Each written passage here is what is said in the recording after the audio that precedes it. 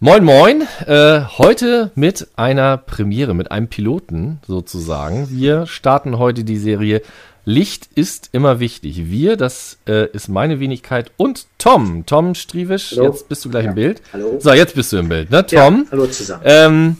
Wir beide haben vor geraumer Zeit mal überlegt, das wäre doch toll, wenn man mal so eine regelmäßige Sendung macht zum Thema Fotoneuigkeiten. Also nicht, wie wir es normalerweise machen, ein Thema in den Fokus rücken oder eine Person, sondern über das reden, was in der Vergangenheit so alles los gewesen ist. Und heute soll der Pilot und der Start sein von der Serie Licht ist immer wichtig. Zugegebenermaßen, der Titel klingt ein bisschen... Ja, genau. Er klingt noch nicht so ganz rund. Uns ist aber noch nichts Besseres eingefallen. Schauen wir mal, wie sich es weiterentwickelt. Wir können es ja auch nennen, Licht ist immer wichtig. Ne? Schöne Grüße an Kelvin. Ja. Aber ich glaube, der hört gar nicht mehr zu. Aber wie dem auch sei. Also heute soll es losgehen mit Fotoneuigkeiten und wir starten aber trotzdem mit einer kleinen Vorstellungsrunde. Wir gehen mal, wie wir das auch in der Vergangenheit kennen, einfach mal machen wir es mal von links nach rechts. Ich fange mal bei Andreas Haab an. Andreas Haab, moin, wo findet man dich im Internet? Ja, moin. Man findet mich im Internet unter andreashab-fotografie.blogspot.com. Das ist mein Blog und da findet man alles, kann man sich verzweigen zu allen weiteren Dingen. Gut, ich gehe mal weiter zu Bernhard Riepaller. Du darfst dich freischalten, Bernhard, und knatschen. Ja, hallo. Ja, Amateurfotograf aus Solingen. Im Internet findet man mich auf Google Plus unter meinem Namen. Und alter Stammgast, ne? Und ich freue mich, dass du mal wieder da bist. Gerne, wunderbar. Gerne dabei, ja. Wir kommen jetzt zu dem Man in Black, Daniel Graupner. Moin, magst du was sagen, wo man dich findet? Moment nur bei Google Plus, unter meinem Profil. Meine Homepage entsteht gerade. Okay, prima. Wir können dich nicht sehen. Ja, vielleicht kommt nachher noch ein Bild. Wenn nicht, ist nicht so schlimm. Du darfst mitreden, ja? Alles klar. Erik Halbfleisch, heute ist kein Gospelchor, ne? Genau. Eine kleine Seite habe ich, Webadresse www.erik.de mit erik.de. Tut sich noch relativ wenig, vielleicht wird es bald mal mehr. Prima. Okay, Heiko Warnke, wo findet man dich im Netz? Moin, moin. Ja, moin, moin. Mich findet man unter heikowarnke.de im Netz. So war das. Prima, wir machen weiter mit Jörg Hövel. Moin, moin. Moin, schöne Grüße aus Krefeld. Mich findet man auch unter Google Plus, Jörg Hövel, oder unter 500px.com. Okay, wir kommen zu dem Namen, den ich immer falsch ausspreche. Michael Sloxnath. Moin, moin. Ja, dann bleib doch bei Michael, das ist doch einfacher. Aber das wissen die ja draußen nicht, welcher Michael das ist von den vielen Tausenden in Deutschland. Ja gut, dann musst du durch. Guck, jetzt bist du weg. Also, ich heiße Michael Sloxnath. Ich bin bei Google zu finden unter Michael Sloxnath. Meine Homepage ist blickpunkt-bordesholm.de. Ja, das war's. Und in Bordesholm kann man toll heiraten. Ich hatte letztes Wochenende da eine Hochzeit. Ach, wo denn? Im Kloster natürlich. Ja, genau. Ja, wir haben zwei Kirche. Einmal groß die Klosterkirche und in Brügge die kleine Kirche. Was da mal? Also, also das Surrounding ist echt toll. Also die Kirche fand ich fast ein bisschen zu groß für so eine kleine Hochzeit. Aber man kann da trotzdem toll heiraten. Also das ganze Surrounding ist schon toll. Schönes Städtchen.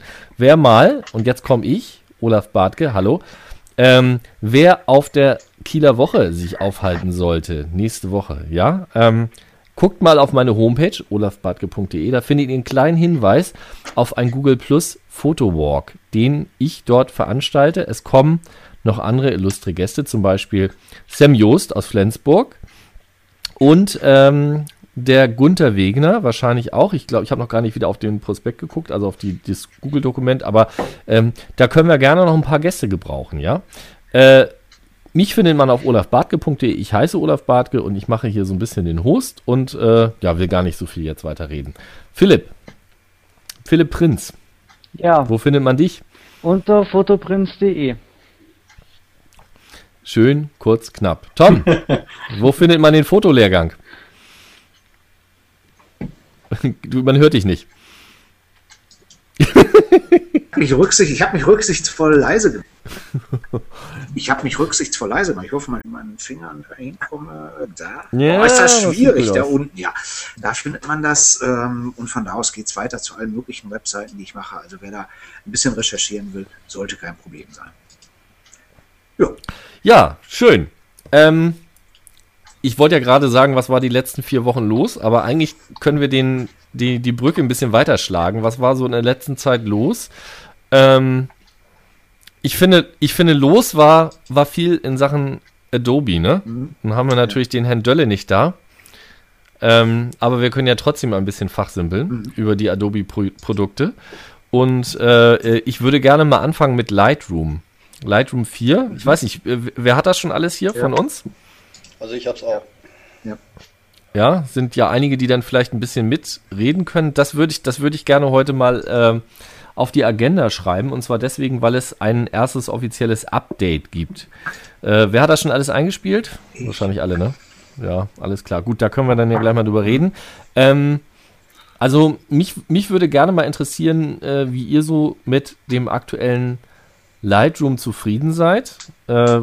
Das Update hat meines Erachtens nach einiges besser gemacht. Die RAW-Datenunterstützung, die jedes Mal natürlich mit so einem Update nachgeschoben wird, das ist ja klar, also dass es das immer gibt und dass diese ganzen neuen Kameras da unterstützt werden. Aber was ich bemerkt habe an dem neuen Update und was mich auch ein bisschen zufriedener stellt, das sind so Performance-Verbesserungen. Also das neue Lightroom finde ich ja per se schon echt toll.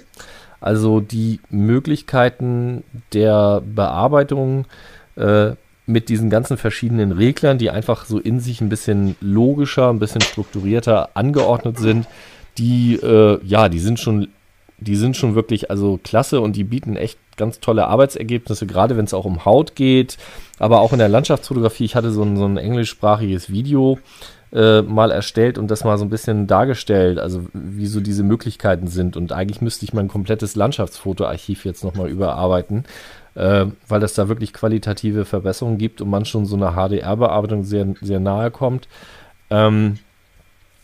Aber so ganz warm bin ich mit dem Programm noch nicht geworden, weil es einfach total nervt, weil es ruckelt. Und das kotzt mich ehrlich gesagt richtig an. Und es ist schon eigentlich fast so, dass ich Lightroom 3 raushol, wenn ich wirklich so in Serienbearbeitung bin und irgendwie 400, 500, 600 Hochzeitsfotos bearbeiten will und immer ruckelt der Mauszeiger. Und muss dazu sagen, ich habe hier das letzte MacBook Pro 15 Zoll rechts unten, ja, also gutes aufgerüstetes Stück Hardware, und es ruckelt trotzdem so. Und ja, ich weiß nicht, wie geht euch das mit dem neuen Lightroom? Also ich habe persönlich keine Probleme, muss ich ganz ehrlich sagen. Ich habe hier so einen All-in-One-PC von Lenovo, so ein bisschen so ein Remake vom Mac, den kennt man mit den 26 Zoll. Ich habe bis jetzt noch keine Probleme gehabt. PC, ne? Jo, ruckelt nix. Ja. Tom, du auch nicht? Nein, ich habe eigentlich Geschwindigkeitsprobleme. Ich arbeite im Moment nur hier an einem alten Laptop und da war 3 nicht besonders schnell und 4 ist jetzt nicht schneller geworden, aber es ist auch nicht gravierend langsamer. Ich bin aber mit den ganzen Schaltern nicht zufrieden, die da drin sind. Also die Anordnung erscheint mir nicht unbedingt logischer.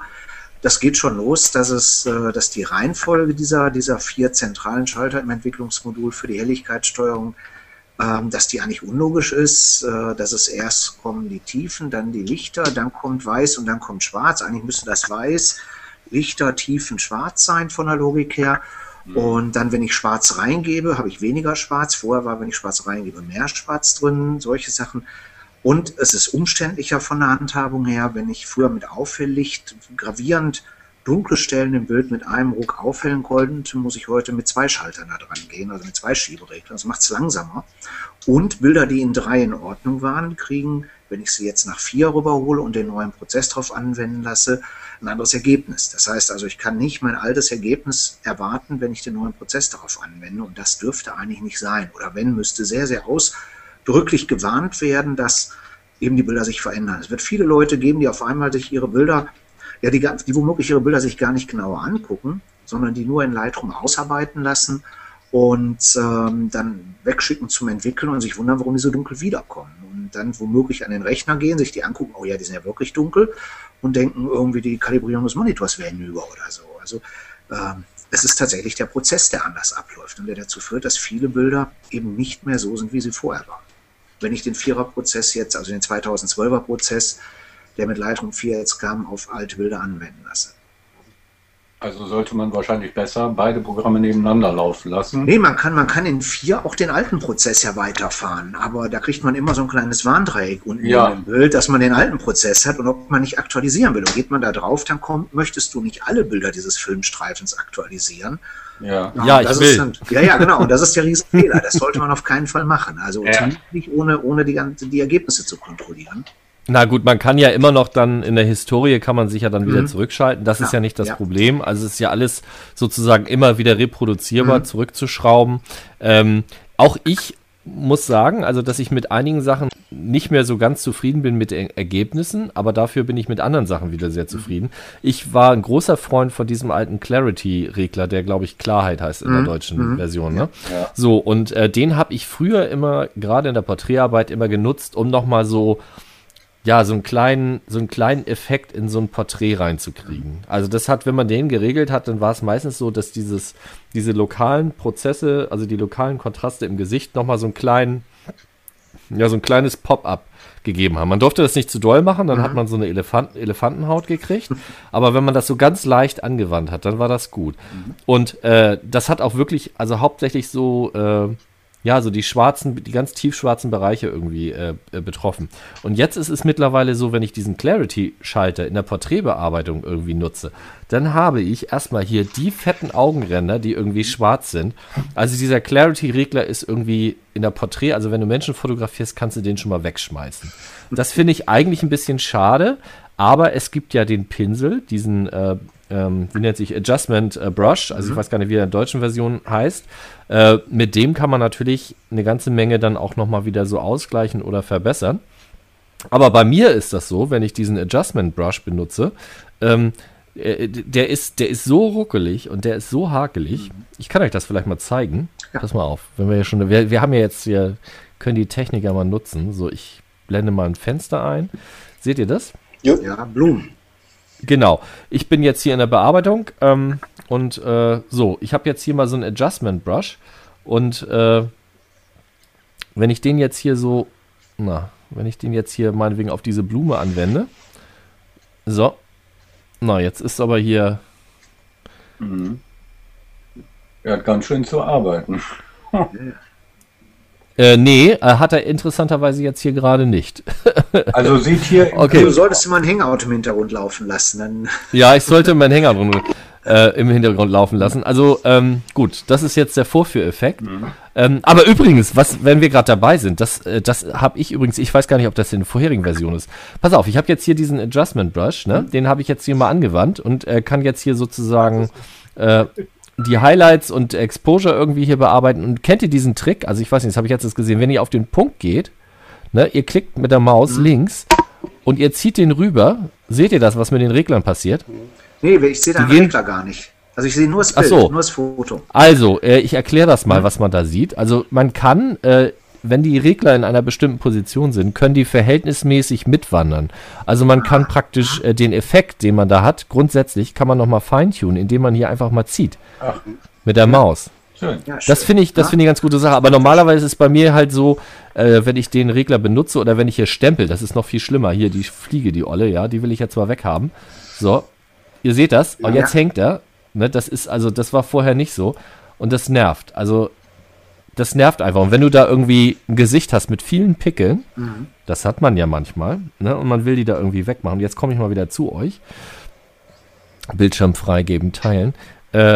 Also das ist etwas, was mich echt nervt. Und da muss Adobe einfach mal nachbessern. Ich weiß nicht, wie ist das bei den PC-Leuten? Also ihr habt dann keine so großen Probleme. Liegt es dann echt wieder hier nur am Mac, oder? Also ich kann nur von meiner Seite sagen, dass ich performancemäßig mit dem PC keine Probleme habe. Gut, es kommt natürlich aufs Bild an, ne? Also wie viel man da entsprechend jetzt bearbeitet. Gerade wenn Verlaufsfilter und Pinsel ist, dann merke ich das teilweise auch, ne? Wenn die Fläche ja. Ansonsten eigentlich nicht, aber nochmal zu Tom zurückzukommen. Also Ich sehe es zweigeteilt. Ich bin auf der einen Seite Nightroom 4 Fan, muss ich ganz ehrlich sagen. Auf der anderen Seite die Reihenfolge der Schieber geht mir genauso, weil ich arbeite zum Beispiel ganz anders. Ich fange mit Weiß und Schwarz an. Also ich setze erstmal die Weiß- und Schwarzpunkte. Ne? Und die sind ganz unten. Das ist für mich auch irritierend. Ja. Aber ich habe mich mittlerweile daran gewöhnt. Und der andere Punkt, den muss ich auch sagen, also man darf nicht sagen, dass Lightroom 3 sozusagen Lightroom 4 eine Erweiterung von 3 wäre. Aus meiner Sicht ist das wirklich Reset. Von null an. Ja.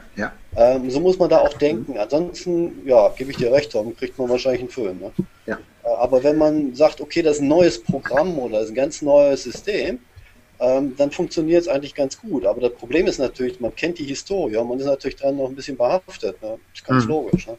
Also ich kann vielleicht mal einfach einen Punkt zeigen, der mich persönlich sehr stört. Ja, mach mal. Ich gucke mal, dass ich hier das über Bildschirm freigeben hinkriege. Irgendwo müsste da Lightroom sein. Da ist Photoshop. Da nicht. Wo ist denn jetzt mal Lightroom hier zu finden? Der mag das nicht. Okay, im Hintergrund ist es aktiv. Also nochmal. Also vielleicht mal ein paar Anmerkungen. Noch bis du soweit fertig bist, vielleicht noch mal eine Anmerkung von mir. Also ich habe mittlerweile schon wirklich sehr, sehr viele Fotos bearbeitet, auch in Lightroom 4. Und es ist schon so, dass ich so langsam da reinkomme. Also es ist schon so, dass ich mich so langsam in diese Regler, in diese Schieberegler dann auch reinfuchse. Was die Porträtarbeit angeht zum Beispiel, ist es ganz häufig so, dass ich gar nicht mehr so viel nachjustiere, sondern so Voreinstellungen habe, die ich dann durchlaufen lasse, die so nach einem bestimmten Schema angestellt sind. Die gehe ich einmal so durch und eins passt meistens immer so. Und aber in der Landschaftsfotografie, da fängt eigentlich das Arbeiten schon mit praktisch mit diesem Pinsel, mit dem Adjustment Brush, also K, wenn man K drückt, da fängt es dann an, wirklich interessant zu werden. Also diese ganzen Sachen, die man von Hand nochmal dann nacharbeiten kann. Und das ist auch nochmal so ein ganz völlig neues Denken irgendwie. Also das ist irgendwie, also das finde ich eben gut. Ich habe das Gefühl, ich habe das Foto mehr in der Hand. Also ich arbeite mehr auf dem Bild, als dass ich irgendwelche Regler drehe. So, das ist für mich eine Neuerung. Aber wenn genau diese eine Funktion, die das Besondere ausmacht, auf einem niegelnagelneuen MacBook Pro, ja, nicht funktioniert. Also das ist einfach ein Armutszeugnis, ja. Also das geht einfach nicht. So, Tom, jetzt bist du dran. Wirklich so an, als wenn es die Mac-Version wäre, ja. Tom. Okay, also ihr seht hier ein Foto hoffentlich, ist ein Fisheye-Foto vom Innenbereich des Sony Centers. Fisheye, weil für Google Panorama gedacht. Und ihr seht es jetzt, hier oben kann man es vielleicht erkennen in dem alten Prozess. Ich weiß nicht, ob die Auflösung gut genug ist, dass das rüberkommt. Ja. Also das Bild ist im alten Prozess, da hatte ich das auffällig zur Verfügung. Und bei dem Motiv hatte ich das große Problem, dass das Bild einen riesen Kontrast aufwies. Und hätte ich das Bild auf den Vordergrund belichtet, auf die Schatten, dann wäre mir hinten das Gebäude von der Bahn komplett ausgefressen. Also das ging nicht. Deshalb habe ich das Bild so knapp belichtet und kann mehr oder weniger mit einem Mausklick hier über Auffällig die Schatten aufhellen. Das Schöne ist, wenn mir jetzt hier unten so in den Tiefen etwas zu flau wird, könnte ich sogar noch Schwarz reingeben an der Stelle, um die Tiefen wieder, ja, so weit natürlich nicht, aber um die Tiefen also nochmal ein bisschen knackiger zu machen in meinem Bild. Ja, wird sehr deutlich. Wenn ich jetzt den neuen Prozess verwende, da schalte ich jetzt mal hier übers Protokoll hin zurück. Hallo? Ja, jetzt typischer Effekt, aber jetzt müsste es gleich kommen. Da ist er. Wenn ich jetzt den neuen Prozess verwende, da habe ich erstmal, wie gesagt, diese unlogische Reihenfolge, Lichter, Tiefen und dann Weiß-Schwarz. Das müsste eigentlich Weiß, Lichter, Tiefen, Schwarz sein von der Logik her. Hier könnte ich jetzt die Tiefen heller machen. So, ich gebe jetzt die volle Leistung rein und dann habe ich nur noch die Möglichkeit, wenn ich die noch heller machen möchte, auch das Schwarz aufzuhellen. Aber dann geht mir das Schwarz in den Tiefen komplett verloren. Das habe ich einfach nicht mehr zur Verfügung. Das, was ich vorher gemacht habe, Schwarz reinschieben, geht nicht mehr. Das musst du dir in den Kurven wiederholen, ne? Ja, genau. Ja, aber das heißt, ich fummel da also an 3 Stellen rum. Was ich jetzt mache als Alternative ist, das ist natürlich von hinten durch die Brust ins Auge geschossen, ich knall Belichtung rein, hebe damit alles an und gehe dann an die Lichter und stelle die wieder her. Da komme ich so ungefähr zu einem, ja gut, da bin ich mit der Belichtung ein bisschen zu doll gegangen, aber da komme ich also zu einem ähnlichen Ergebnis, nur ich habe 2 Schalter, wo ich vorher nur einen hatte. Ja. Also bei so massiven Veränderungen, wenn man wirklich so häufiger mit starken Kontrasten zu kämpfen hat, und das habe ich in den Kugelpanoramen halt oft, dann ist das für mich ein echter Nachteil, weil ich muss erstens mal im Prinzip falsch rumdenken. Ich mache nicht die Schatten heller, sondern das gesamte Bild heller und rette dann die Lichter, obwohl ich eigentlich ja die Schatten aufhellen will. Und ich brauche halt 2 Schalter statt einem. Das ist echt nervig. Also kann ich nicht sagen. Es gibt viele andere Sachen, die ich sehr schön finde. Ich bin ein Fan vom Kartenmodul und so. Und jetzt ist er rausgeflogen, der Tom. Das Kartenmodul war das Kartenmodul. Ja, Adobe, ne? Aber ich kann euch noch mal einen kleinen Trick zeigen, den ich rausgefunden habe. Gerade wenn ich irgendwie, mal sehen, habe ich jetzt hier irgendwelche Gesichter. Keine, die ich jetzt zeigen darf. Ich habe keine Freigabeerklärung dafür. Also dieses Problem, was ich hatte, warte mal, ich habe ja gar nicht die Freigabe jetzt hier drin. So, ich mache jetzt hier mal die Freigabe, ausgewähltes Fenster frei. Müssen wir den Tom nicht einladen wieder, damit er reinkommt? Nee, der hat eine Einladung, der müsste eigentlich wieder reinkommen. Der hat auch noch zur Not sein iPhone. Nee, ihr könnt das ja gar nicht sehen, ihr könnt ja gar nicht die Panels jetzt sehen. Wie machen wir das jetzt? Ich mache mal die kompletten Desktop, gebe ich frei. So, jetzt könnt ihr das besser sehen. Könnt ihr die Kurven sehen hier auf der rechten Seite? Ja. Ja? So, also was ich rausgefunden habe, wenn man mit diesem Clarity-Regler Probleme hat, also wenn man hier die Klarheit hochregelt und wenn dadurch irgendwie zu viel Schwarz hochgeregelt wird, da hole ich, wenn ich diesen Trick an, dass ich diesen Kurvenbereich hier unten reduziere. Seht ihr das? Ja. Den reduziere ich praktisch hier unten. Und zwar so weit, dass es nicht mehr stört. Und dann hole ich mir praktisch den Kontrast hier mit Shadow und Dark. Da hole ich mir das dann sozusagen wieder. Also das, was früher so mit der Clarity hier geregelt wurde. So. Also man muss hier echt ein bisschen umdenken. So, jetzt ist Tom wieder da. Tom, ich habe ein bisschen überbrückt. Ja, ich weiß nicht, wie weit ihr das jetzt verfolgen konntet. Ich habe irgendwann gemerkt, dass ich keine Antworten mehr kriegte. Also wir waren im Prinzip bei der Variante, die du gezeigt hast, mit dem neuen Prozess, und hast dich darüber aufgeregt, dass man eben über die Belichtung praktisch gehen musste. Ne? Ja. Also ich hoffe, das war nachvollziehbar, was da passierte. Dass es eben und das Kartenmodul wolltest du zeigen. Ja, das war nur eine Sache, wo ich sagte, da bin ich eigentlich ganz glücklich drüber. Mir kommt das sehr zu Pass, weil ich doch häufiger unterwegs bin und dann einfach eine App am iPhone mitlaufen lasse, die mir in meinen Weg lockt, und dann, wenn ich in einer fremden Stadt unterwegs bin, kann ich im Nachhinein meine Bilder leichter zuordnen. Das ist sonst manchmal ein bisschen schwierig, und damit geht es eigentlich ganz gut. Mir ist noch was aufgefallen, ich weiß nicht, ob euch das auch aufgefallen ist. Ich komme ja aus uralten Zeiten aus der Analogfotografie, speziell schwarz-weiß. Und ihr kennt wahrscheinlich noch Ansel Adams mit seinen 5 Phasen. Habt ihr euch mal die Schieberegler und das Histogramm dazu zu passen angeguckt? Nein. Wir haben im Prinzip genau die 5 Phasen, die der Adams damals mal gemacht hat, innerhalb des Histogramms mit den 5 Reglern. Zwar, ich sag mal, aus meiner Sicht von der Reihenfolge total kurios, aber entsprechend abgebildet. Ich habe da mal mit dem Schwarz-Weißen ausprobiert.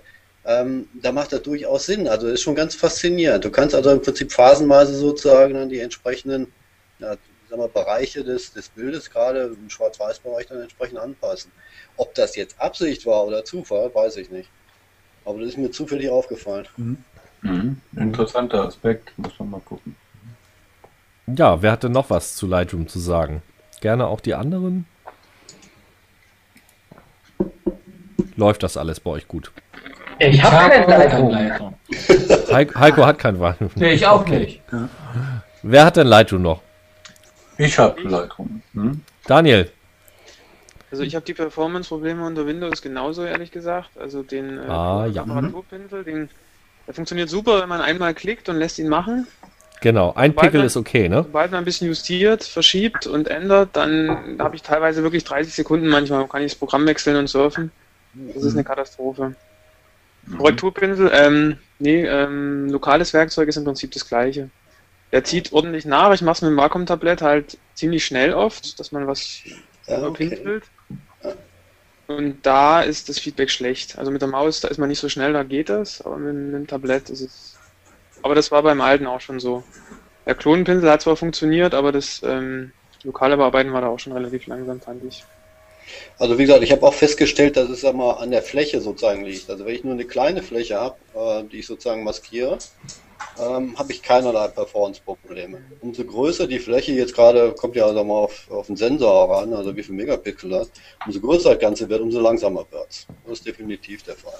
Mhm. Mit wie viel RAM arbeitest du, Jörg? Ich glaube, ich habe 4 hier drin, aber jetzt fragst du mich wirklich, was leicht was. Also 4 Gigabyte. Also ich glaube auch nicht, dass es ein RAM-Problem ist. Nee, ich glaube ja. Also ich habe 8 Gigabyte drin, das liegt garantiert nicht am RAM. Also der Prozessor ist auch nicht ausgelastet dabei oft. Also kann man den nicht so richtig erklären. Also es war bei Lightroom 3 ja auch so, dass es ein Dreivierteljahr oder ein Jahr fast gedauert hat, bis es so weit war, dass man gesagt hat, das ist jetzt ein ausgereiftes Produkt, ne? Ja. Da haben wir dann im Winter, Weihnachten dürfen wir uns dann freuen wahrscheinlich. Ich habe mit dem neuesten Update einen witzigen Effekt jetzt. Ne? Vorher habe ich Lightroom bearbeiten können, habe auch meistens dann im Prinzip das Ganze ganz normal stoppen können. Jetzt, wenn ich im Prinzip sage beenden, ne, kriege ich eine Fehlermeldung, dass abgestürzt wäre. Ist auch witzig. Es passiert nichts, ne? Ist vollkommen in Ordnung. Ist ja sozusagen nur das Ende, wenn ich dann, aber trotzdem kriege ich eine Fehlermeldung. Aber auch erst seit diesem neuen 4.1er, was auch immer, Update jetzt.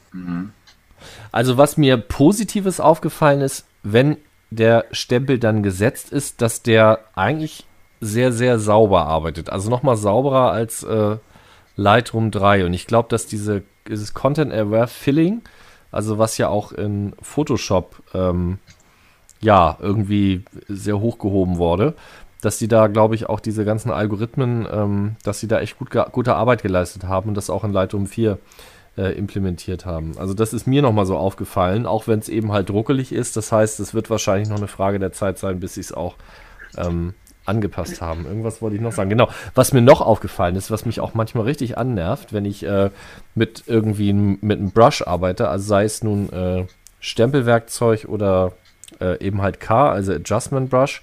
Entschuldigung, das ist bei mir halt auf Englisch. Habt ihr das auch manchmal, dass er dann so komplette Vierecke irgendwie ausfüllt? Also nicht den Bereich, den er eigentlich ausfüllen sollte, sondern irgendwie so Quadrate, Vierecke, Rechtecke. Das ist also auch was mir irgendwie tierisch auf die Nerven geht manchmal, dass ich dann nicht irgendwie diesen Blumenkopf habe, sondern irgendwie ein Viereck um das Blumenkopf, was irgendwie ausgearbeitet ist. Aufgefallen ist mir noch nicht, ne? Ich hätte auch noch einen Punkt, wo ich überrascht war, ehrlich gesagt. Also ich finde es sehr gut, dass Softproofing endlich drin ist. Ja. War jetzt aber sehr überrascht, dass es nur mit RGB-Farbprofilen funktioniert. Also sobald man ein CMYK-Farbprofil hat, geht es nicht mehr. Das unterstützt Lightroom nicht. Und das Spannende ist, dass Blurb, was ja integriert ist in Lightroom, eben nur diese CMYK-Farbprofile anbietet. Also ich habe es nicht geschafft, für ein Blurb-Fotobuch Bilder zu prüfen. Ich weiß nicht, ob es an mir liegt, aber ich habe mal nachgeschaut im Internet. Also offenbar geht es tatsächlich nicht, dass man diese ICC-Dateien benutzt. Auch von Whitewall kann man nicht alle Bilder prüfen, weil manche eben dieses CMYK-Farbprofil benutzen.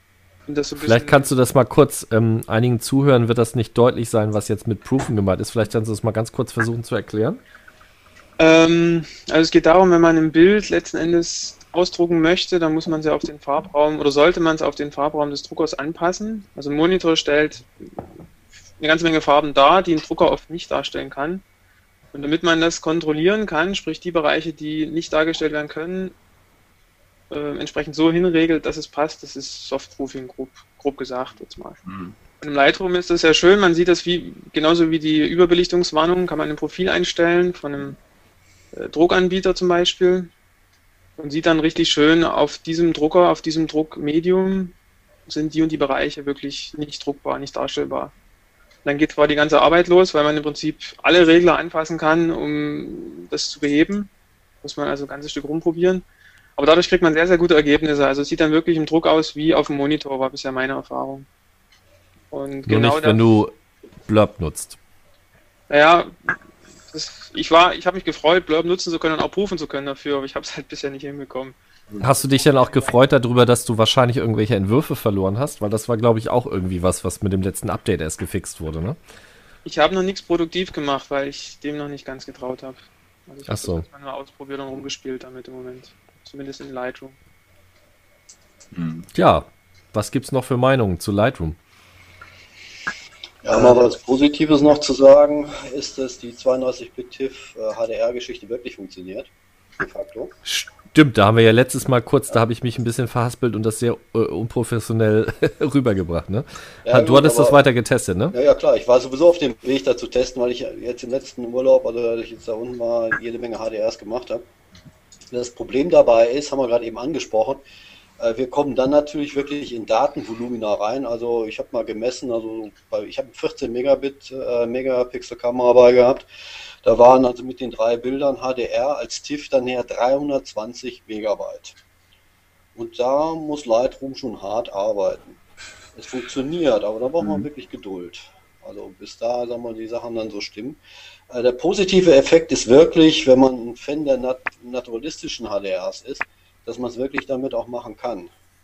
Ich habe, wie gesagt, bei mir da im Stream habe ich mal so ein paar Beispielfotos reingestellt. Ich habe das Original mal sozusagen als JPEG kopiert und dann auch das einmal in Lightroom bearbeitet. Und dann habe ich mal ein konventionelles in Photomatix Tone-Mapped dagegen gestellt. Das sieht schon sehr gut aus. Also ich muss da jetzt noch ein bisschen mit arbeiten, aber das ist schon ganz überzeugend. Aber man muss Geduld haben, ne? Also 320 Megabyte, das ist schon eine Menge Holz, ne? Ist nichts für Serienproduktion. Nee, definitiv nicht.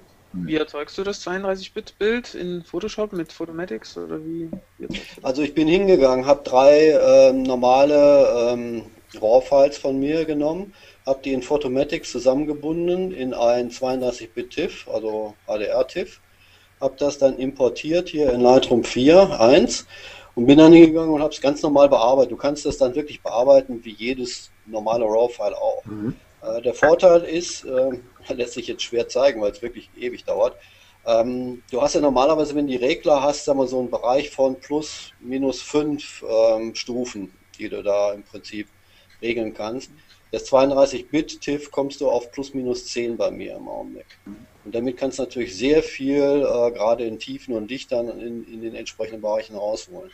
Ohne dass irgendwie was, ich sag mal so in Richtung, wie sagen die Amis so schön, highly destructive retouching entsteht.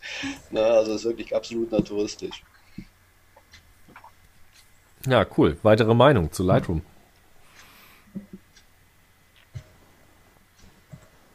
Gut. Also ich habe vielleicht noch was, ganz kurz nur, was ich sehr beeindruckend fand. Ich habe ein Problembild mit Moiré. Und ich zeige das mal eben. Ja. Das macht Spaß. Ich hoffe, das klappt. Ihr seht hier hoffentlich so ein Sakko, ein Ausschnitt von einem Sakko und diese bunten Linien da drin. Das ist ein Moiré, was tatsächlich im Bild drin ist. Man muss aber bei Moirés immer ein bisschen aufpassen, weil die können natürlich auch durch das gespeicherte Bild und die Wiedergabe am Monitor entstehen. Wenn man dann reinzoomt, dann sieht man, wie sich das Moiré auflöst. Aber das Bild ist also in einer 100% Ansicht, da ist das Moiré wirklich drin.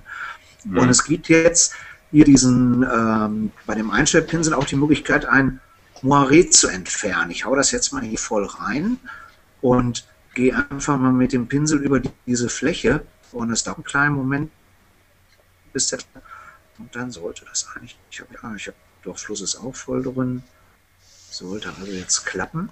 Ja, man sieht es, glaube ich, schon da. Da verschwindet was, aber noch nicht genug. Doch, jetzt löst es sich so langsam auf. Ich gebe mal die automatisch maskieren raus, das brauche ich dafür nicht. Die mache ich die Kante mal weg, dann wird es ein bisschen leuchten. Jetzt sieht man jetzt dieser. Oh ja. Jetzt kommt's, ja. Ich gehe noch mal zurück. Und ich habe das selber, ich habe also lange gesucht, ich habe im Internet eine Anleitung gefunden, wie man dieses Moiré rauskriegt durch Hin- und Herkopieren der einzelnen Farbkanäle, dann kriegt man zumindest die Farben raus und dann kann man noch ein bisschen Trickserei in der Helligkeit auch diese Wellenlinien, die dann in Hell und Dunkel sind, rauskriegen. Aber hier ist mehr oder weniger ein Pinselstrich und dann ist dieses Moiré verschwunden. Und das wird natürlich immer stärker ein Problem werden, je mehr Kamerahersteller auf diesen Anti-Aliasing-Filter verzichten. Jetzt in der D800 ist ja keiner drin und in Leicas ist er zum Teil nicht drin. Ich glaube, einige digitale Mittelformats haben den auch nicht. Und man kriegt es also mit diesem Pinsel hier doch relativ gut raus. Also es ist schon nur Canon hat den. Geschichte. Nur Canon hat den Filter noch. Ja, nee, ich glaube, Nikon hat den auch noch in ganz vielen, nur in der D800 eben nicht. Also, ja, stimmt, das war ja die optionale Einstellung, mit oder ohne, ne? Ja. Und das andere, was ich sehr schön finde, ist hier diese Geschichte mit dem Kartenmodul. Da kann man also dann wirklich einfach eine Log, den man gegangen ist, einen Weg, den man gegangen ist, laden. Jetzt muss ich mal da oben die Bilder zuschalten und eben gucken, hier sind die. Da sind die Bilder, die da reingehören und dann kann ich einfach sagen, okay, versucht die Bilder ortsmäßig einzutragen und schwupps hat er das gemacht. Also das Blaue ist der Weg, den ich gegangen bin und er zeigt mir, welche Bilder ich an welcher Stelle aufgenommen habe. Das ist nichts weiter Spannendes, einfach nur in den Wald rein fotografiert, um das mal zu testen. Und Tom, darf ich mal kurz fragen, wie du den Weg da reingekriegt hast? Das ist ein Log, den habe ich mit dem iPhone aufgezeichnet. Ach so. Also ich habe hier so einen GPS-Logger, so einen kleinen. Ich schalte mich mal eben wieder zurück. Jetzt sieht man immer nur diese blöde Oberfläche. Ich habe hier also einen GPS-Logger, einen kleinen, und ich kann das mit dem iPhone machen. Da gibt es verschiedene Apps für, die dann den Weg aufzeichnen. Frisst nur Strom. Also das iPhone ist dann nach 6 Stunden leer. Wenn ich zum Glück so einen Zusatzakku, den ich dann anschließen kann, dann ist es auch schnell wieder voll. Aber das frisst schon ordentlich Strom, diese App. Ist trotzdem nichts. Ich habe ja ein Android-Smartphone, habe das auch mal getestet mit einer App. Also ich würde sagen 2,5, 3 Stunden war es bei mir maximal. Nee, ein bisschen länger geht's schon. Also das kann auch hängt auch sehr wahrscheinlich von der App ab. Also es gibt sicherlich welche, die viel schneller diese Logpunkte setzen und welche, die da ein bisschen größere Distanzen zwischenlassen und erst bei stärkeren Veränderungen wieder was aufzeichnen. Also das müsste man mal dann genauer vergleichen. Sind das mit GPS-Geräten? Also GPS-Geräte, die halten ja länger durch. Ja, das geht damit, klar. Ja. Wenn du da so einen typischen Log-File rauskriegen kannst, dann sollte sich das machen lassen. Da gibt es verschiedene Formate und Lightroom kann zumindest GPX und noch irgendwas einladen. Mal schauen. Also ich habe für mein iPhone mehrere solche Aufzeichnungssoftware für GPS und es gibt auch einige, wo du wirklich ihm vorgeben kannst, in was für Intervallen er die Positionsdaten abholt. Und wenn du da die Intervalle, sag ich mal, auf 10 Minuten schaltest, dann halten die Geräte funktioniert länger. Ja. Nur die sind meistens immer so eingeschaltet, standardmäßig alle 2 Sekunden abfragen und das knallt natürlich rein. Ja. Wir hauen jetzt hier voll in die Kerbe iPhone. Das ist eigentlich eine schöne Überleitung zu einem weiteren Punkt. Ich würde gerne vielleicht das Thema Lightroom, wenn jetzt nicht noch irgendwelche Anmerkungen sind, nochmal vielleicht kurz zusammenfassen. Also wir sind alle nicht sehr unzufrieden damit. Ne? Es gibt Verbesserungspotenzial und wir reden dann in einem halben Jahr nochmal wieder, was dann die nächsten Updates gebracht haben. Und ich würde gerne ein weiteres Thema einbringen, und zwar ist mir vor 4 Wochen eine wirklich absolut geniale App über den Weg gelaufen, die ich noch nicht vorstellen konnte zu unserem iPhone Hangout.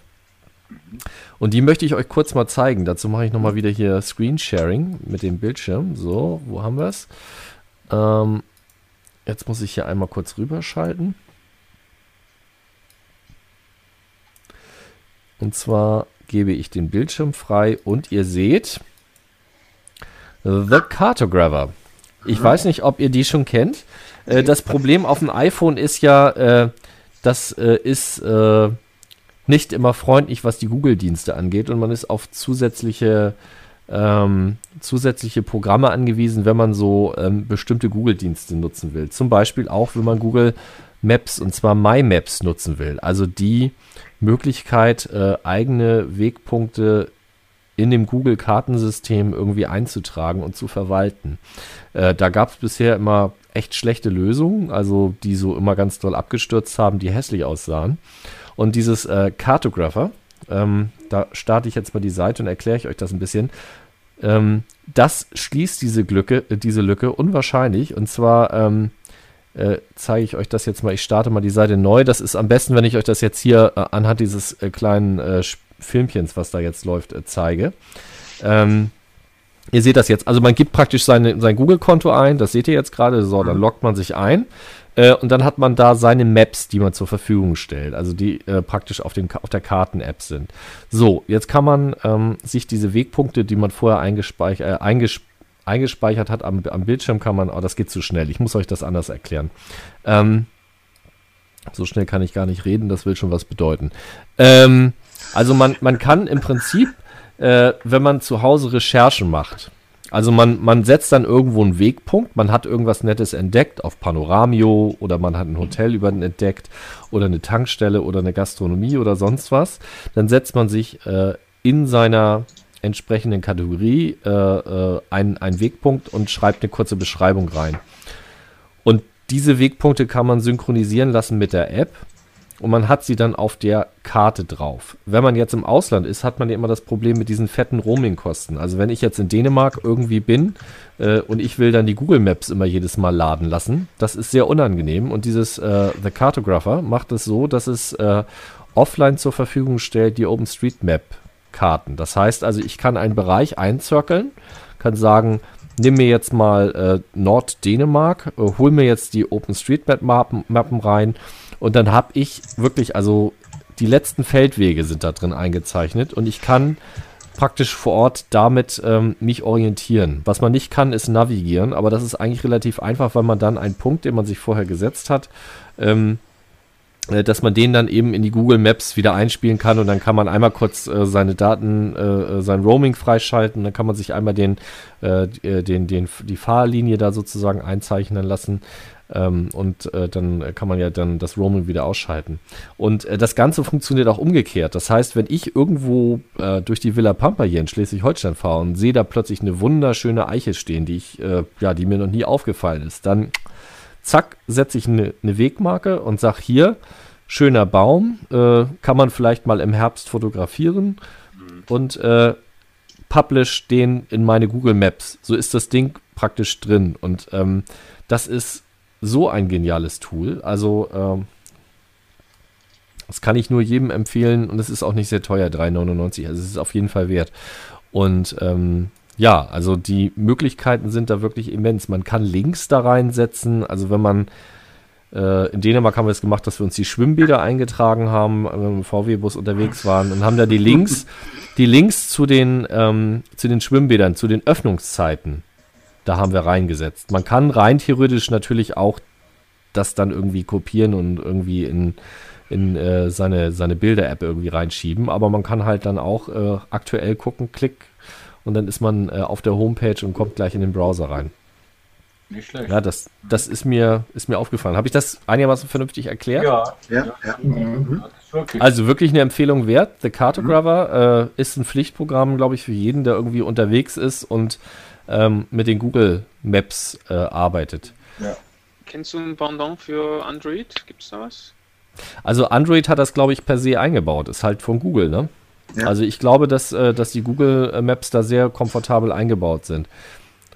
Das wird ja auch sehr spannend werden, ne, was Google da nochmal ankündigen wird vor der WWDC. Also da vermute ich, da werden auch sicherlich viele Google-Jünger sehr frohlocken, was da dann nochmal wieder kommt. Also ich müsste mir mal angucken, ich bin ja auch Android-User. Ich habe jetzt im letzten Urlaub eigene Karten, also die man ja in Maps erstellen kann, habe ich auch genutzt. Du kannst also in Google im Prinzip voraus dir im Prinzip Marker, also Plätze suchen, wo du deine Plätze fotografieren willst und kannst sie als eigene Karte dann abspeichern und wenn du dann vor Ort bist und hast einen Internetzugang, kannst du natürlich sagen, okay, lad mir mal meine eigene Karte und dann siehst du natürlich die entsprechenden Orte. Das ist auch nicht schlecht. Ich habe mich eben, glaube ich, dann doch nicht klar ausgedrückt, weil genau das kann diese App. Also du legst dir eine eigene Karte an, haust deine Wegpunkte rein, sagst, da ist was zu essen, da ist was zu trinken, da ist was zum Duschen und da ist was zum Fotografieren und sagst, das ist meine Urlaubskarte und die kannst du dir dann reinladen und dann hast du den Kram drin, nur eben halt nicht mit den Google Maps, die man sich immer dann mit Internet runterladen muss, sondern mit den OpenStreetMap-Karten, die man ganz flexibel ein- und ausbauen kann. Also da kann man sich wirklich Regionen reinziehen und die kann man dann unterwegs auch wieder löschen. Mhm. Ja, Prima. gut, was haben wir noch auf der Agenda? Tom, wolltest du noch mal von deinem Newsgroup-Treffen? Das fand ich ja ganz interessant. Ja gut, also kann ich vielleicht ganz kurz zusammenfassen. Es gibt eine deutschsprachige Newsgroup, die heißt DREC Fotografie. Für diejenigen, die nicht wissen, was Newsgroups sind, das sind die Vorläufer der Foren, so könnte man so ein bisschen sagen, die allerdings sehr anarchistisch organisiert sind. Man kann keinen rausschmeißen. Es gibt keinen Chef bei so einer Newsgroup oder ähnliches, was auch den Umgang miteinander zum Teil etwas komplizierter macht, weil nicht immer nur zivilisierte Leute dabei sind. Aber diese Newsgroups haben eine durchaus eigene, sehr spannende Dynamik. Und bei dieser DREC Fotografie, die gibt es, ich glaube, seit 1992, ist also ein richtig altes Ding. Da sind seit 1997 oder 98 gibt es also da jährliche Treffen. Es gibt auch kleinere Treffen über das Jahr verteilt, aber es gibt ein großes jährliches Treffen, zu dem Teilnehmer aus ganz Deutschland und auch aus dem Ausland bis hin Hawaii oder Amerika oder so kommen. Und dann sind wir mit zwischen 60 und 100 Leuten für 3 bis 4 Tage zusammen und ja, spielen gegenseitig mit den Kameras, wir probieren rum, was man machen kann. Es gibt Workshops zu den unterschiedlichsten Themen, also wirklich eine sehr, sehr lockere Atmosphäre. Es gibt Vorträge zu sehr, sehr unterschiedlichen Bereichen und das Wichtige und Tolle daran ist, dass im Prinzip unheimlich viel Equipment vorhanden ist und man kann sich alles ausleihen, man kann alles in die Hand nehmen. Das ist eine große Familie im Prinzip, die sich da trifft. Wir müssen natürlich gucken, dass die Orte, wo wir uns treffen, dann immer so ein bisschen abgeschottet sind, dass nicht von außen Leute mit langen Fingern dazugreifen. Es hat bisher mal perfekt geklappt. Wir haben an ganz unterschiedlichen Orten in Deutschland uns jetzt zum 14. Mal jetzt getroffen. Also ist schon richtig mit Tradition mittlerweile. Und ich habe zum Beispiel was gelernt zum Thema Schminken, fand ich sehr interessant. Ich fotografiere ja eigentlich keine inszenierten Menschenbilder und da war dann eine Visagistin, die eben den Unterschied zwischen einem normalen Tages-Make-up und einem Foto-Make-up vorgeführt hat, die dann auch zu fortgeschrittener Stunde für ein Schmuckfoto dann auch ein sehr, sehr extremes Make-up gemacht hat, wo das Gesicht des Models quasi auch zum Schmuck wurde, war sehr interessant zu sehen. Und für mich das Spannende war, dass es beim Make-up zum Beispiel ähnliche Regeln gibt, wie ich es in der Gestaltung in Fotos einsetze. Dass ich also versuche, störende Elemente auszublenden, dass ich versuche, so eine gleichmäßige Bühne zu schaffen, auf der ich dann einzelne Elemente verteile.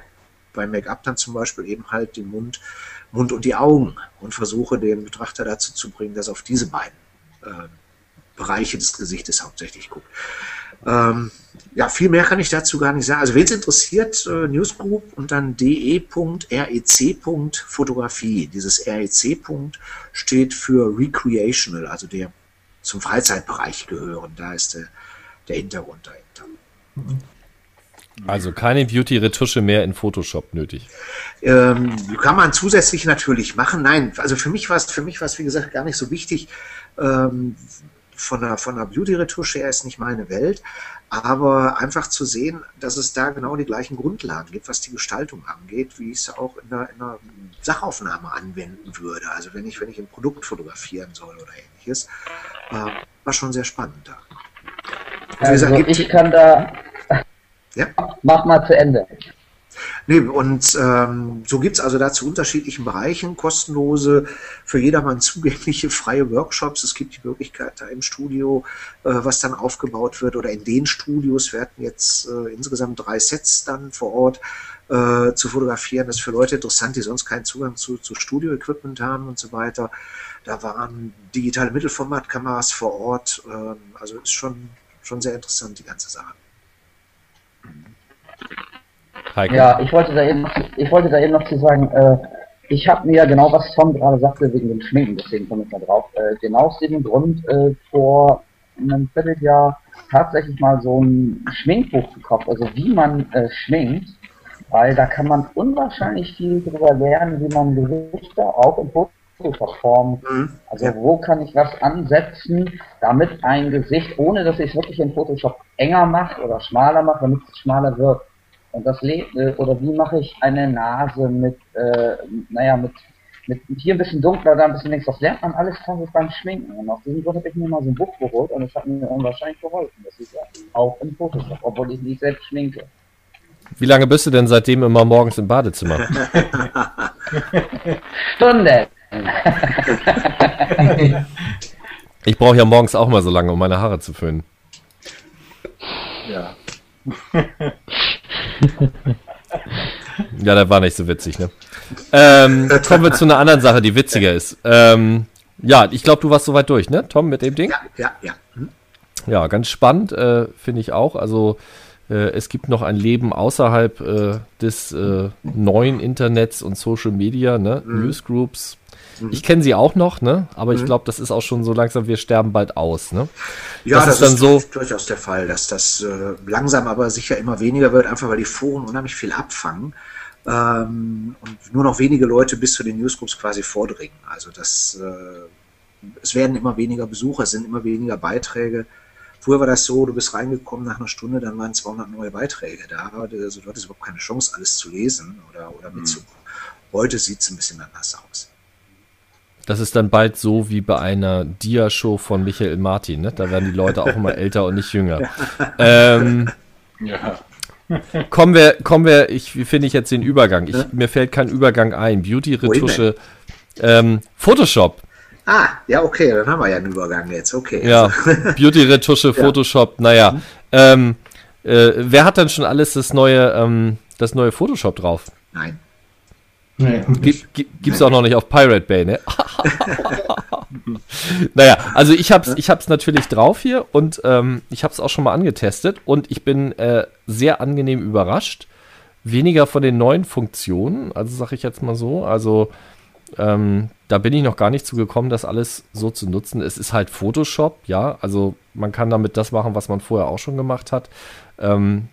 Ob ich diese ganzen Selektieren-Geschichten brauche oder dieses Content-Aware-Filling, meine ersten Versuche damit sind eher ein bisschen enttäuschend gewesen, weil es dann doch nachher nicht das gemacht hat, was ich machen wollte und sukzessives Vorgehen mit dem Stempel oder mit dem Retuschewerkzeug, das ist eigentlich wesentlich besser gewesen, also jedenfalls die paar Experimente, die ich bisher damit gemacht habe, aber es ist unwahrscheinlich schnell geworden auf meinem MacBook Pro. Ja, also es ist eigentlich das, was das Lightroom werden sollte, hoffentlich. Das ist aber erstaunlich. Ja, das ist wirklich erstaunlich und ich kann euch das mal zeigen. Also den Verflüssigen-Filter, ne, den kennt ihr ja, ne? Das ist ja so, ne? Und diese neue Engine, die sie haben. Und jetzt zeige ich euch mal das, was ich letztes Mal versprochen habe. Aus einem Schaf verzaubere ich verzaubere ein Schaf in ein Chihuahua. Pass auf.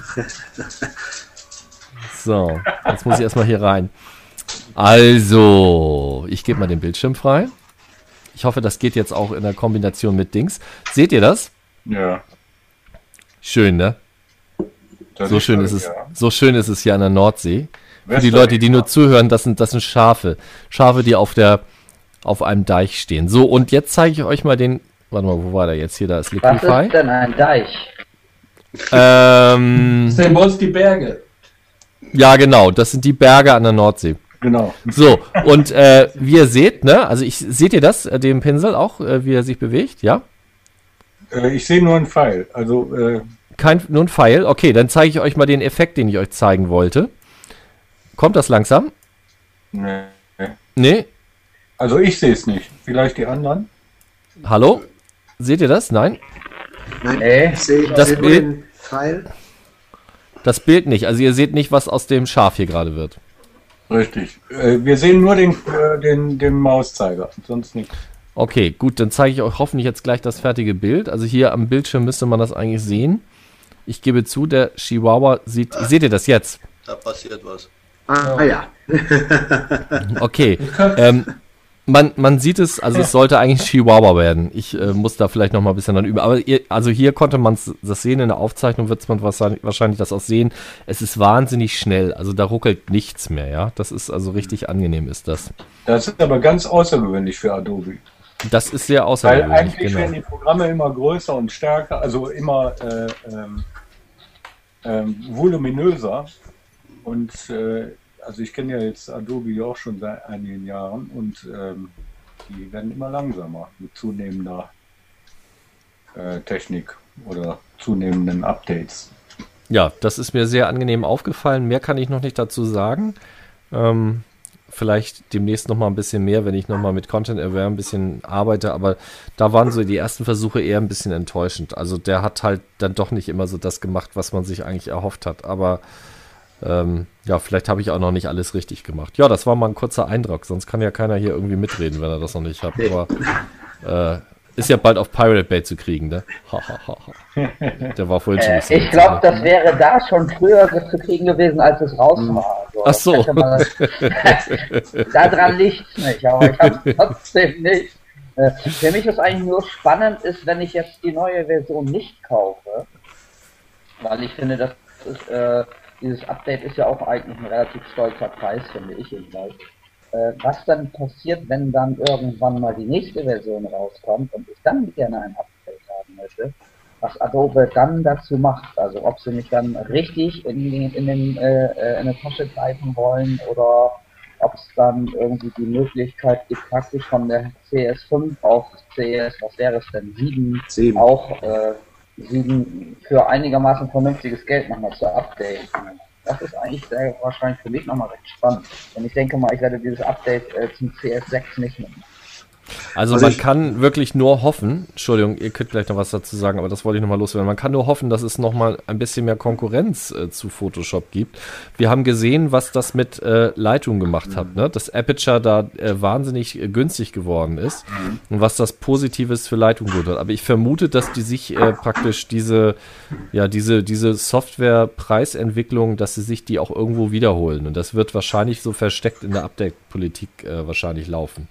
Ich meine, was willst du machen, ja? Also ich habe ein Geschäft, das wird halt abgesetzt und gut ist, das kriegt der Kunde halt aufgedrückt und ja, das ist halt so. Ist ja normal. Entschuldigung, wer wollte da eben noch was zu sagen? Ja, ich war ein bisschen verwirrt. Ich hatte schon gehört, dass es schon bei 6 soweit sein sollte, dass also nur noch von der aktuellen Version auf die nächste ein Update möglich ist. Und weil ich auch hier nur die 4er-Version hatte, habe ich dann kurz bevor die 6er angekündigt wurde, die Gelegenheit genutzt und habe mir eine Update auf 5 geholt in der Grace Period und das war dann so günstig, dass ich relativ wenig Geld bezahlt habe und automatisch auch noch das 6er Update jetzt hinterher kriege, kostenlos. Das habe ich deshalb gemacht, weil ich gehört hatte, es gäbe von der 4er keine offizielle Version mehr zur 6er zu kommen. Das soll wohl auf Dauer so sein, dass es eben dann immer nur von der letzten aktuellen Version ein Update gibt auf die nächste. Und nicht mehr über ein 2er oder 3 Versionen hinweg, wie es bisher war. Das ist die Frage, ob die das auf Dauer natürlich aushalten können. Wie man gesehen hat, es ist ja eigentlich auch so, ich habe ja auch nur auf CS6 abgedatet, damit ich endlich ein sicheres Photoshop habe. Es wurde ja angekündigt, dass es irgendwie erhebliche Sicherheitslücken gibt in dem CS5 war das. Und das ist natürlich Quatsch, was ich jetzt gerade erzählte. Ich habe es natürlich einfach so abgedatet, das hat damit nichts zu tun. Aber da hieß es ja auch erst, dass eben halt, wer ein sicheres Photoshop haben will, soll sich gefälligst auf CS6 updaten und alte Versionen sollten nicht unterstützt werden. Das gab ja auch einen Aufschrei in der Gemeinschaft und ich finde, da ist Social Media ja auch wirklich klasse, ne? Dass man da auch ein bisschen Druck machen kann auf Softwarehersteller und 2 Wochen später kam dann die Ankündigung, dass es dann doch gepatcht wird, was ja eigentlich auch normal ist, ja. Also es ist ja nicht ein Funktionsupdate, sondern das ist ein Sicherheitsupdate und da muss man, glaube ich, schon noch ein bisschen längere Zeit auch nachliefern, zumal da diese ganze Software wahrscheinlich nur irgendwie mit 2, 3 Klicks irgendwie einzupflegen ist in so ein altes Programm, ne? Ja, Photoshop. Das waren so jetzt meine Nachrichten, meine Neuigkeiten. Was gibt's denn sonst noch so? Habt ihr euch schon neue Speicherkarten gekauft? Oh, jetzt muss ich mal ganz mich outen. Den Witz verstehe ich nicht. Muss die Kosten drauf kommen. Ja. Ach so. Am 1.10. erhebt die GEMA generelle Gebühren auf Speicherkarten, was ich eigentlich mehr als frech finde, wenn ich ehrlich bin. Denn wenn ich meine 32 GB Speicherkarte nutze, um die in Fotoapparat reinzuschieben und muss dann GEMA-Gebühren darauf zahlen, das finde ich schon ziemlich frech, muss ich ganz ehrlich sagen. Ja, ist ein weites Thema. Also ich habe ja nichts dagegen, wenn die Gebühren auf die Karten draufkommen. Ich kriege es ja hinterher irgendwoher wieder. Also die GEMA schüttet es ja auch wieder an die Urheber aus und ich als Urheber habe dann natürlich auch was davon. Aber insofern, das ist ein heikles Thema, aber es ist halt gesetzlich so geregelt, dass wenn ich ein Lehrmedium nutze, dann kann ich damit Privatkopien anfertigen, das ist gestattet und der Deal läuft so, dass man dann für das Lehrmedium ein bisschen mehr bezahlen muss. Und das wird ausgehandelt, da gibt es gesetzlich festgeregelte Institutionen, die das aushandeln, wie hoch der Anteil an Bildern ist, an Musik ist, an Film ist, der durchschnittlich auf so ein Medium kopiert wird und danach richtet sich dann der Aufschlag. Wie kriegst du denn das Geld zurück? Wenn du selber Künstler bist, dann trittst du der GEMA bei oder der VG Wort, bitte? Ich bin Künstler. Ja, dann tritt doch deiner Verwertungsgesellschaft bei und die schüttet das an dich aus, das, was da eingenommen wird. Egal, ob es jetzt die Kopien sind, die gemacht werden oder ob es früher die Kassetten waren oder die Gebühren, die auf die PCs laufen oder auf Drucker oder sonst irgendwas, die werden dann über die Verwertungsgesellschaften wieder ausgeschüttet. Also VG Bild ist das dann bei uns, ne? Das wäre VG Bild, VG Wort, das wäre die GEMA und so weiter, ja.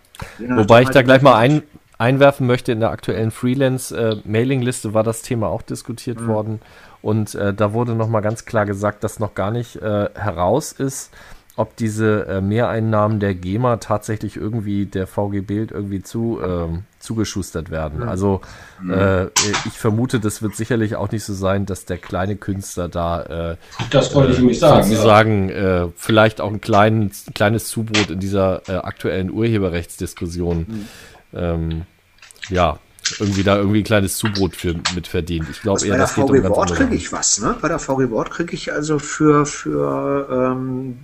aus diesen ganzen Medientantiemen, die dann da gezahlt werden, kriege ich eine Ausschüttung. Warum es bei der warum es bei Bild nicht ist, weiß ich nicht, aber ich bin halt in der VG Wort drin und da kriege ich für meine Bücher über die Kopiererabgaben und so weiter, kriege ich dann halt entsprechend was ausgeschüttet. Ja, über die Bücher, genau. Also Toms Seite wird wahrscheinlich morgen von Anonymous gehackt. Wer weiß, keine Ahnung. Sollen sie mal machen. Ja, Urheberrechtsdiskussion, ne? Da könnten wir eigentlich auch nochmal gleich mit. Heißes Thema, muss ich auch sagen. Da müssen wir eigentlich nochmal eine Sondersendung zu machen. Ja, vor allem das Hauptproblem bei dieser Urheberrechtsdiskussion ist ja, dass ganz viele Leute die Sachen durcheinander schmeißen und dass diese ganze Abmahnwelle, die dann geht und so weiter, wo Rechtsanwälte Gebühren erheben, die eigentlich gar nichts mit dem Urheberrecht zu tun haben, sondern die einfach nur Rechtsanwaltsgebühren sind, dass die dann der Urheberrechtsdiskussion angelastet werden. Und das ist... Man sollte da schon fein trennen. Also das Durchsetzen von Rechten ist das eine und da braucht man einen Anwalt für. Ein Anwalt kostet Geld. Und wenn das in Rechnung gestellt wird, das hat nichts mit dem Urheberrecht zu tun. Richtig. Ja. Da müsste man an den Abmahngebühren arbeiten. Also das wäre ein sehr interessanter Ansatz. Dazu habe ich übrigens eine kleine Meinungsäußerung gemacht. In der nächsten Profi-Foto heißt die, glaube ich. Das ist mal ausnahmsweise so, dass ich einen Artikel für Lau geschrieben habe. Aber das wäre eigentlich auch nochmal eine nette Geschichte, die ich gleich noch erzählen kann. Also da habe ich mich sehr deutlich positioniert. Und da bin ich auch schon ganz gespannt, was da für Rückmeldungen kommen. Jetzt nur über Urheberrechte oder auch Verwertungsrechte? Nee, Urheberrecht. Und das trocken die jetzt wirklich ab, weil das wusstest du ja noch nicht bei der letzten Diskussion. Meine Vermutung war, dass sie es nicht abdrucken, aber es ist doch wohl jetzt abgedruckt worden. Also von mir wurde ein Profilfoto, also ich bin dann auch in der Rasterfahndung drin mit dem Profilfoto. Ja, Mensch, okay, aber ich glaube, das wäre so Urheberrecht, wäre nochmal... Das wäre, glaube ich, nochmal eine Sondersendung. So ein Fass, was du damit aufmachst, ne? Genau, ne? Das wollen wir heute mal zum Ende der Sendung noch nicht aufmachen. Ich würde sagen, das war eigentlich schon ein ganz guter Start. Also mich würde ganz kurz eine Sache noch interessieren. Benutzt von euch irgendjemand diese neue Olympus-Kamera? Was? Ich gucke jetzt gerade, es gibt von Olympus eine neue, die OMD, die wird jetzt gerade unheimlich gehypt. Über diverse Kurse, ganz für Werbemaßnahmen laufen da und mich würde es einfach nur interessieren, ob jemand da schon Erfahrung aus erster Hand mit hat. Gut, okay, noch nicht, dann bin ich schon zufrieden. Das können wir vielleicht nächstes Mal nochmal auf die Tagesordnung schreiben, ne? Ich finde auch. Ja. Also ich denke, wir haben jetzt so eine... Ja, Entschuldigung, also ja? Eine Frage, nur mal kurz zu Urheberrechten. Urheberrechte sind ja in Europa in jedem Land verschieden. können wir da uns auch irgendwie so mal ein bisschen durchhangeln, dass wir sagen, okay, wir melden den Betrieb in Dänemark an, weil die ein anderes Urheberrecht haben als in Deutschland oder in Spanien oder Also Michael, ich glaube, wir machen da echt mal eine Sondersendung zu. Das ist nicht einfach, glaube ich, zu beantworten, die ganze Geschichte. Das ist auch wirklich sehr umfassend. Vielleicht kriege ich es ja doch nochmal zusammen, dann ein extra Hangout für zu machen zu dem Thema, weil das ist nicht einfach so kurz mal zu beantworten, ne? So wie das auch in den Medien gemacht wird. Ich würde mal sagen, das lassen wir heute mal und vielleicht schreiben wir das nächstes Mal nochmal oder auf ein andermal auf die Tagesordnung. Ich würde gerne heute mal den Hangout Licht ist immer wichtig, ja, unseren Piloten würde ich mal beenden. Ich finde, das haben wir ja fürs erste Mal schon ganz gut gemacht. Es freut mich auch, dass heute so viele dabei gewesen sind. Ihr da draußen, schreibt uns bitte mal, was ihr davon haltet. Bitte auch konstruktive Verbesserungsvorschläge, aber auch gerne ein bisschen ranten, das hilft auch ein bisschen. Und ich sag mal so, wir sehen uns in einem Monat wieder. Bis dann, macht's gut, Horido. Tschüss, macht's gut. Tschüss. Tschüss.